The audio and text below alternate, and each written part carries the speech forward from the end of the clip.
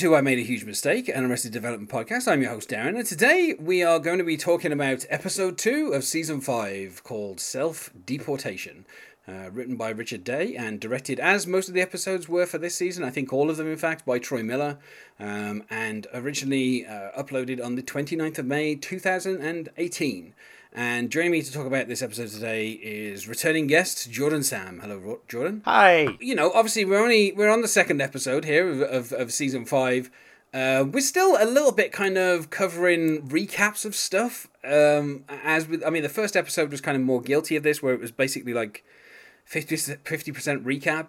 There's a little bit less recap in here, but there's still a tiny bit of it, you know. So we kind of are still kind of having to bring the characters kind of up to date a bit. We still have some stuff hanging over from season 4. This episode in particular starts with Michael going around trying to get the Arrested Development film to stop happening because of what might be happening with Buster and Lucille too. We get a montage of him telling everybody that they're out of the movie, which is probably one of my favourite jokes from season 4 that kind of gradually built. Yeah. And if you ever binged season 4, it's kind of one of those jokes where it just kept like each character it happened to once, with the exception, of course, of Buster. And then we also have the fact that Michael, when he gets his severance, it's given in Ron and Brian are on the Imagine money. Brian is on the 50, Ron is on the 100, and so Michael has that, and he uses that to buy some wigs, which are sold as a pair because obviously they were becoming competitive. Buster is instructed by Michael to go missing, so that Michael will report him missing. He's going to lay low. Michael will report him missing. He turns himself in, and then that gives them an excuse as to why he, gives him an alibi as to where he was when everything went down with Lucille too.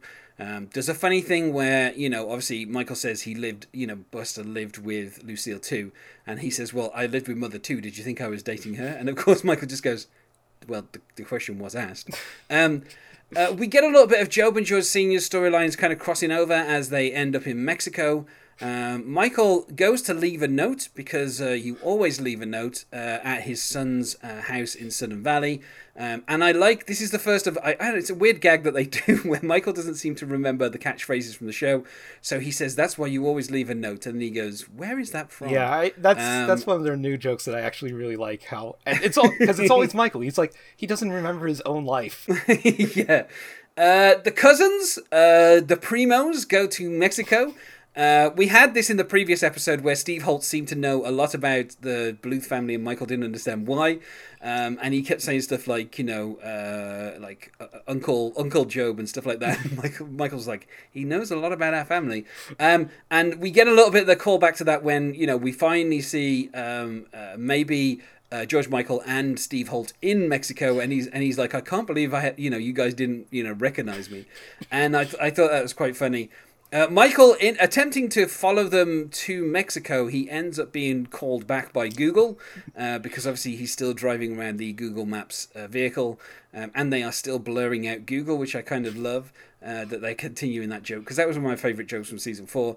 The Mexican Romneys, which is a storyline I'm not a huge fan of, scare off Steve Holt, which is the opportunity George Michael is looking for, because obviously he wants to get rid of his cousin so that he can get off with his cousin. Those are different cousins that he's talking about in that particular occasion. At this point, George Michael, in probably my favourite little bit of this episode, he meets the two Noahs and a couple of other indistinguishable white guys, and they kind of get into the Mexican life, which is basically the Orange County style Mexican life.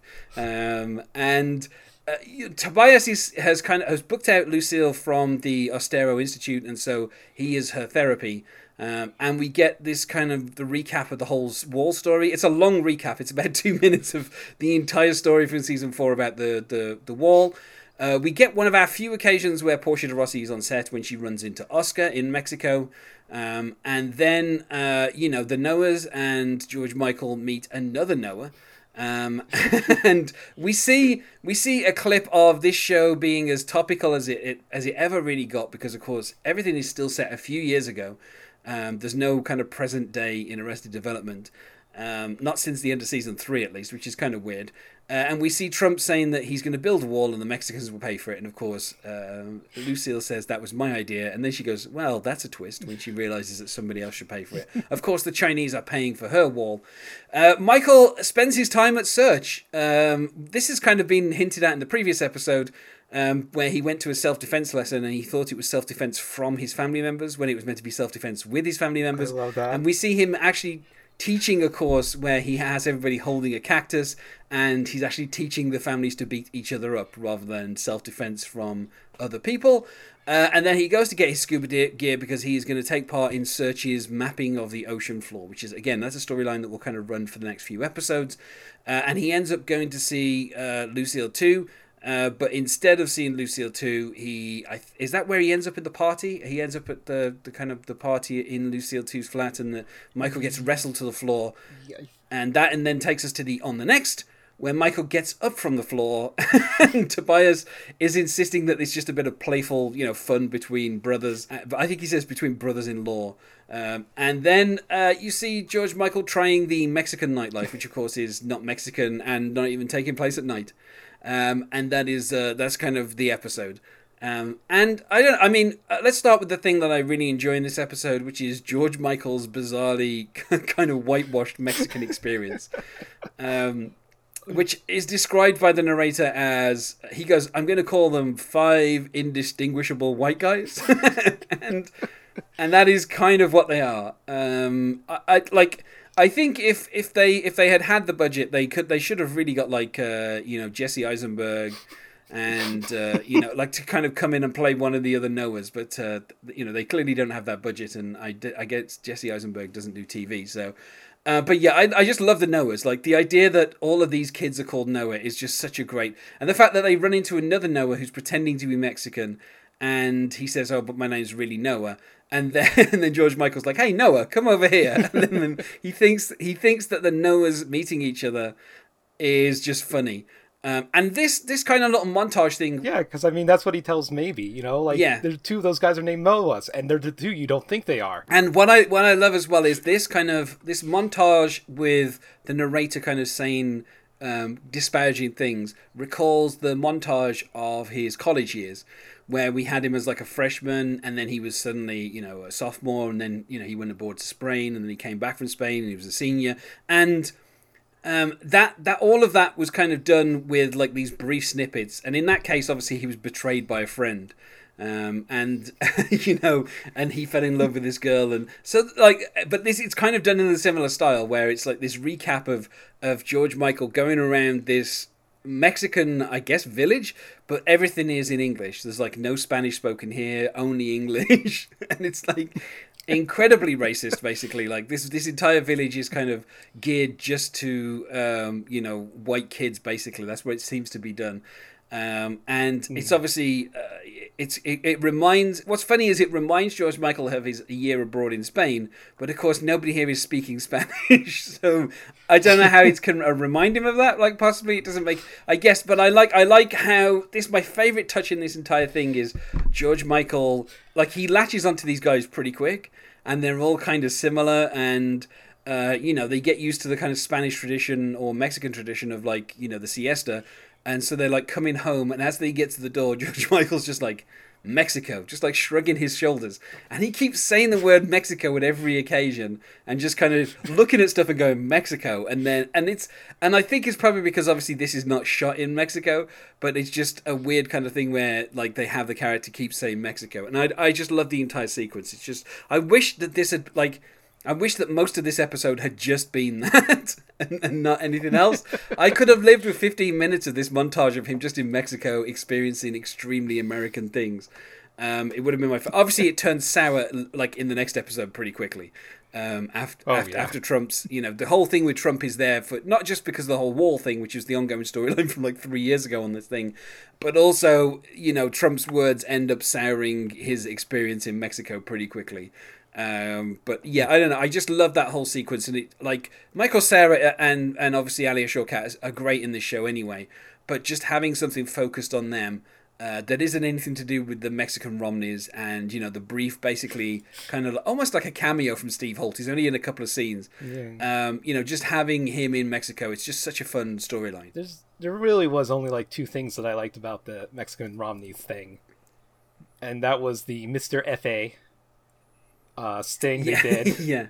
And when they're at the near the very end, when they're having that dinner with their Chinese investors, and they're like, but these were the Mexican Romneys, and the one woman turns to the other and goes, "We've got Romneys too." But yeah, well, as much as I love the George Michael stuff, I thought the Mexican Romney stuff just keeps coming back, and I'm like, the idea that they've lost the land is like at this point it's kind of inconsequential. I don't really care about it. Like the whole storyline of them building the wall and the sweat lodge and all that kind of stuff, I think they've kind of done that to death in the previous series, and I get what they're doing here, which is kind of trying to finish it off and make it definitive that they're not going to come back to that storyline. But then they keep coming back to it for like 3 or 4 episodes, and it's like, if the point of the Mexican Romneys was to have the Bluths go away from that land and not return to it, they keep returning to it, and it just keeps. I don't know. I just found it quite frustrating because they keep getting stuck, and like you say, there is like the Mr. F kind of thing where they've sprayed MRF, which I'm guessing means like Mexican Romneys, and I can't figure out what the F stands for, but family, Mexican Romney family. Oh, okay. That makes sense. But just to have like the reiteration of the Mr. F thing for like the 20th time, I guess that's funny, but. There's not a huge amount to that story. It's just they've bought the land, and it was never theirs in the first place, and the border was on the wrong side, and it's from a map that Buster drew. We already know all this, and it's kind of getting us stuck in a place where it's like, I just want them to move on. They could have sacrificed that for 5 more minutes of Michael Cera shrugging and saying Mexico, and I would have been quite happy with it. But I mean, this episode also has the feeling again of Michael bouncing around from storyline to storyline, trying to hold the thing together. So he's kind of back and forth with Buster, where Buster keeps doing things that the army told him not to do with the hand. There were literally two things. Yeah, and he does both of them. Yeah, and he says maybe they shouldn't have spent $23 million on him. And he's like, no, don't you ever say that.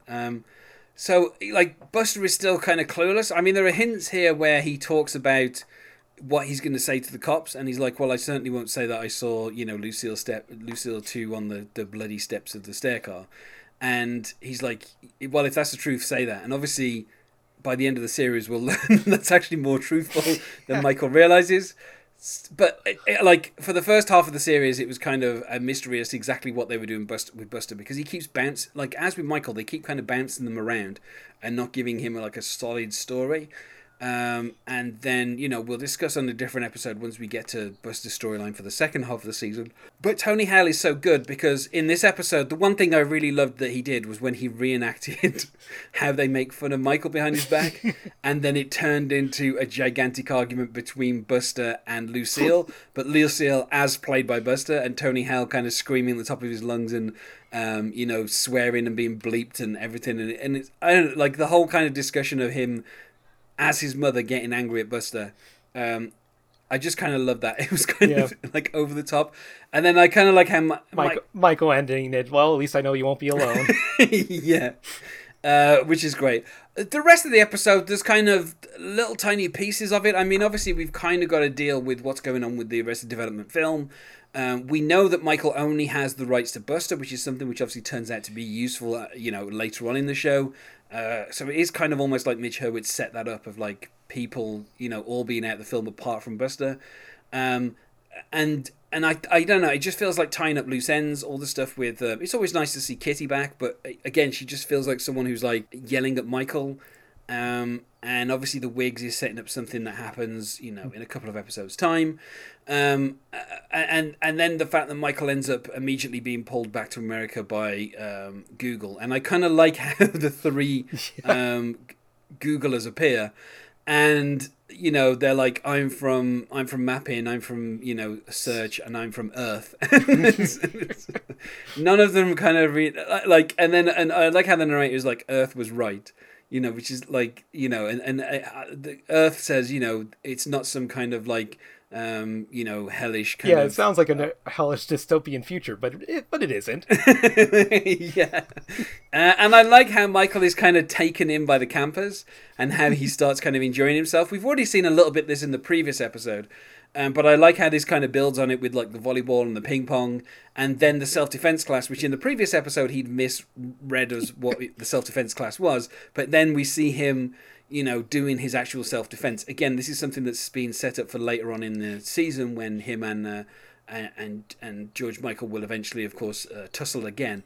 And I love the fact that they're all holding cactuses. Like, that's my favorite thing. Is like, this is like you've taken a cactus somewhere, but you've now got to defend yourself from being punched, which is obviously a situation that Michael has been in, and too late didn't realize that he could defend himself. And I wish I could nice remember some of the things he says, but it's like your uncle with some passive aggressive anger issues coming at you or something. Just like he's like, oh no, like shouting these situations to these people of what they are defending themselves against, and it's just. It's his family, basically. He's describing his family. So he's talking, because when he's talking about your uncle and stuff like that, it's obviously a reference to Oscar. Like he says to one of them, like, we want, your son's on the floor, but you've got to still punch your daughter or something. Like, so he's like laying out these kind of scenarios where people have got to beat up their family. And then he says, we're going to try some, dad on son and mother on daughter and dad on daughter. And it's just like all this kind of like, it's not really appropriate self-defense to, defending yourself from your own family, which I kind of love. And then we kind of go back to something that was really harped on in the first episode, which is the whole scuba gear thing. And Michael kind of looking at, because the thing that he's been using to take pictures is known as an ostrich. Due to I think that's actually a real term from Google as well, because of the long neck, and it's so he's going to be manning an ostrich that's going to map the ocean floor. So again, but that's a weird reference again to season 4, where they had actual ostriches appearing every now and again. And so Michael is like, I'm going to go get my scuba gear and then take part in this part of the search project, which it sets up stuff for later on in the season. But yeah, I mean, I just like the stuff with Jason Bateman. The whole self-defense stuff is really fun, and just him enjoying being on the Google campus and basically not having to do any work, which kind of ties into the kind of .com stuff that is also going on with George Michael and Fate Block as well. So I kind of like the little parallel there of like, yeah, of course, every tech company. I like as well how when Michael's like, he has to go home, and he he's reluctant to go home. Once he gets home, he hears lots of classic quotes until he gets to the end where he did an impression of somebody being a cleaner to try and make sure nobody else was in the model home. But like the fact that he's reluctant to go home to get his scuba gear is also a bit of a thing that the idea of the Google campus or any kind of modern kind of tech campus is they don't want you to leave. They want you to sleep on campus. They they kind of want to keep you there and not have you go anywhere. So the fact that Michael's like, I'm going to go home to get this gear, otherwise he'd have to pay $1,000 for it. It's kind of like the risk of leaving the campus is just a little bit of a commentary on kind of like tech companies.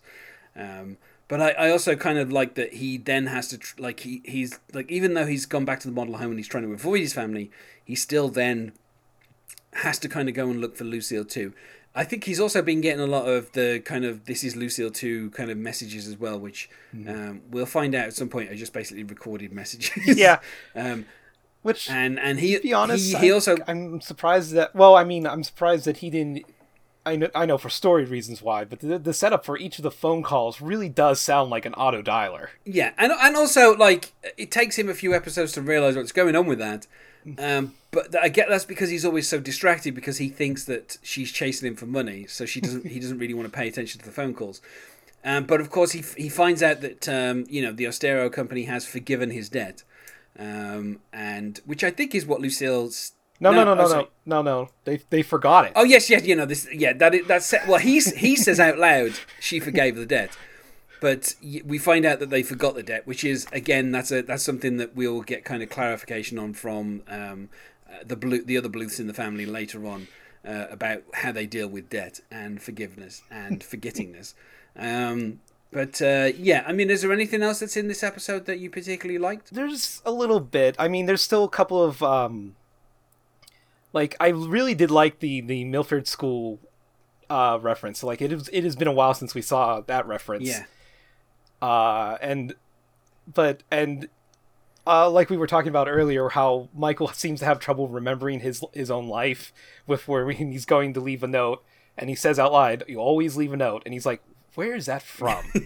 Like, just like constantly saying things that are from the show and like I said, his life, but never remembering it. Yeah, and that's a joke that they'll do later on with the, there's always money in the banana stand, and he's like, "Is that South Park?" So just the fact that he misremembers these kind of well-known catchphrases is quite funny. I feel like there's nothing really going on with the Job and George Senior stuff. I'm kind of tired of George Senior, basically having no sex drive. Like, we already did like 4 or 5 episodes of that in the previous season, and it started to get a bit tiring. It's nice to see Lindsay, if only briefly, but again, we kind of know Portia de Rossi had retired from acting, so every appearance she makes is just, basically she spent like 2 days on set and that was it. So like it's kind of just catching all that kind of stuff. So like I don't think there's really, I mean, there's a thing where Job and George Senior, they talk about they're looking at in this bar and they're looking at different women, and they say they're looking for some Cincos or some Mayos, because obviously they don't understand.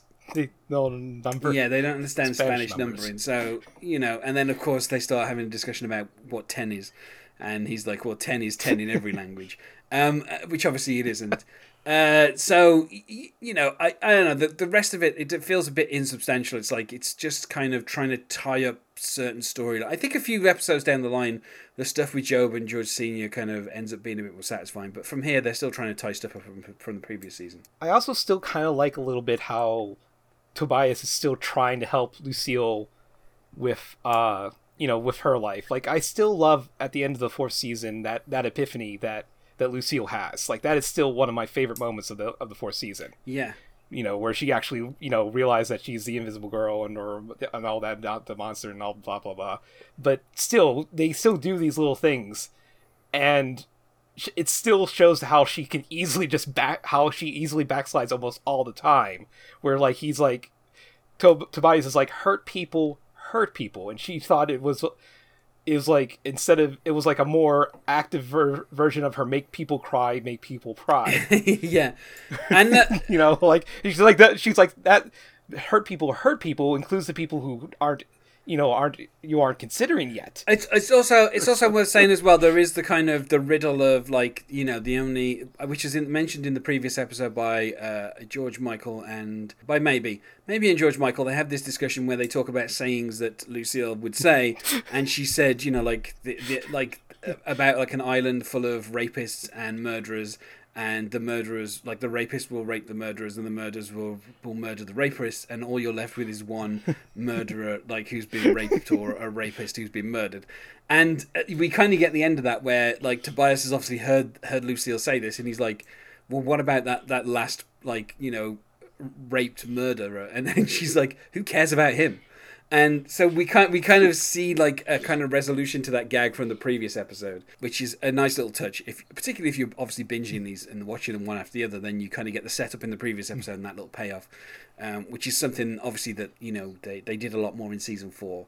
I think they tried to avoid it in this season because people hated season 4 and all of that. So they try a different tack. Yes, but other than that, I think the only other just small little joke I liked was, like you said, during the montage of George Michael there, where they were talking about various things, and the whole starting trends thing, where like they were going to movies, but they were playing the movies in English, like they wouldn't change the soundtrack, so they had Spanish subtitles on it for the the Mexican residents, and they're like, if you put your hands up like this, it's like it doesn't even have any subtitles.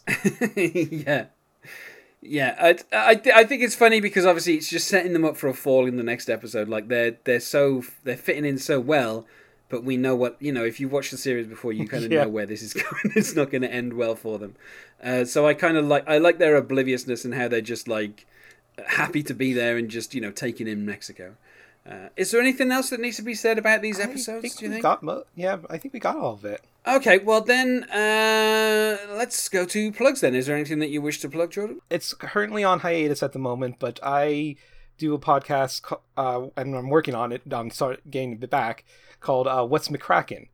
It's basically looking at the cartoon. It's generally going to be about cartoons and stuff that talking about them, but we're also focusing on like rewatching the works by Craig McCracken, who did a lot of Cartoon Network series like Foster's Home for Imaginary Friends, and he also did Water Over Yonder for Disney. I still have a bonus episode that's in the can that I'm still trying to get finished, and I had to put everything on hold because of just some like surgery things like that. But now that that's all out of the way, hopefully it'll be back up and running soon. And you can find us on Twitter at Krakencast. That's CRACKEN cast, CAST. And you can find us on Twitter at A Huge Mistake Pod or on Facebook at I Made a Huge Mistake. Thanks as well for being my guest here today, Jordan. Oh, I had fun. And otherwise, goodbye.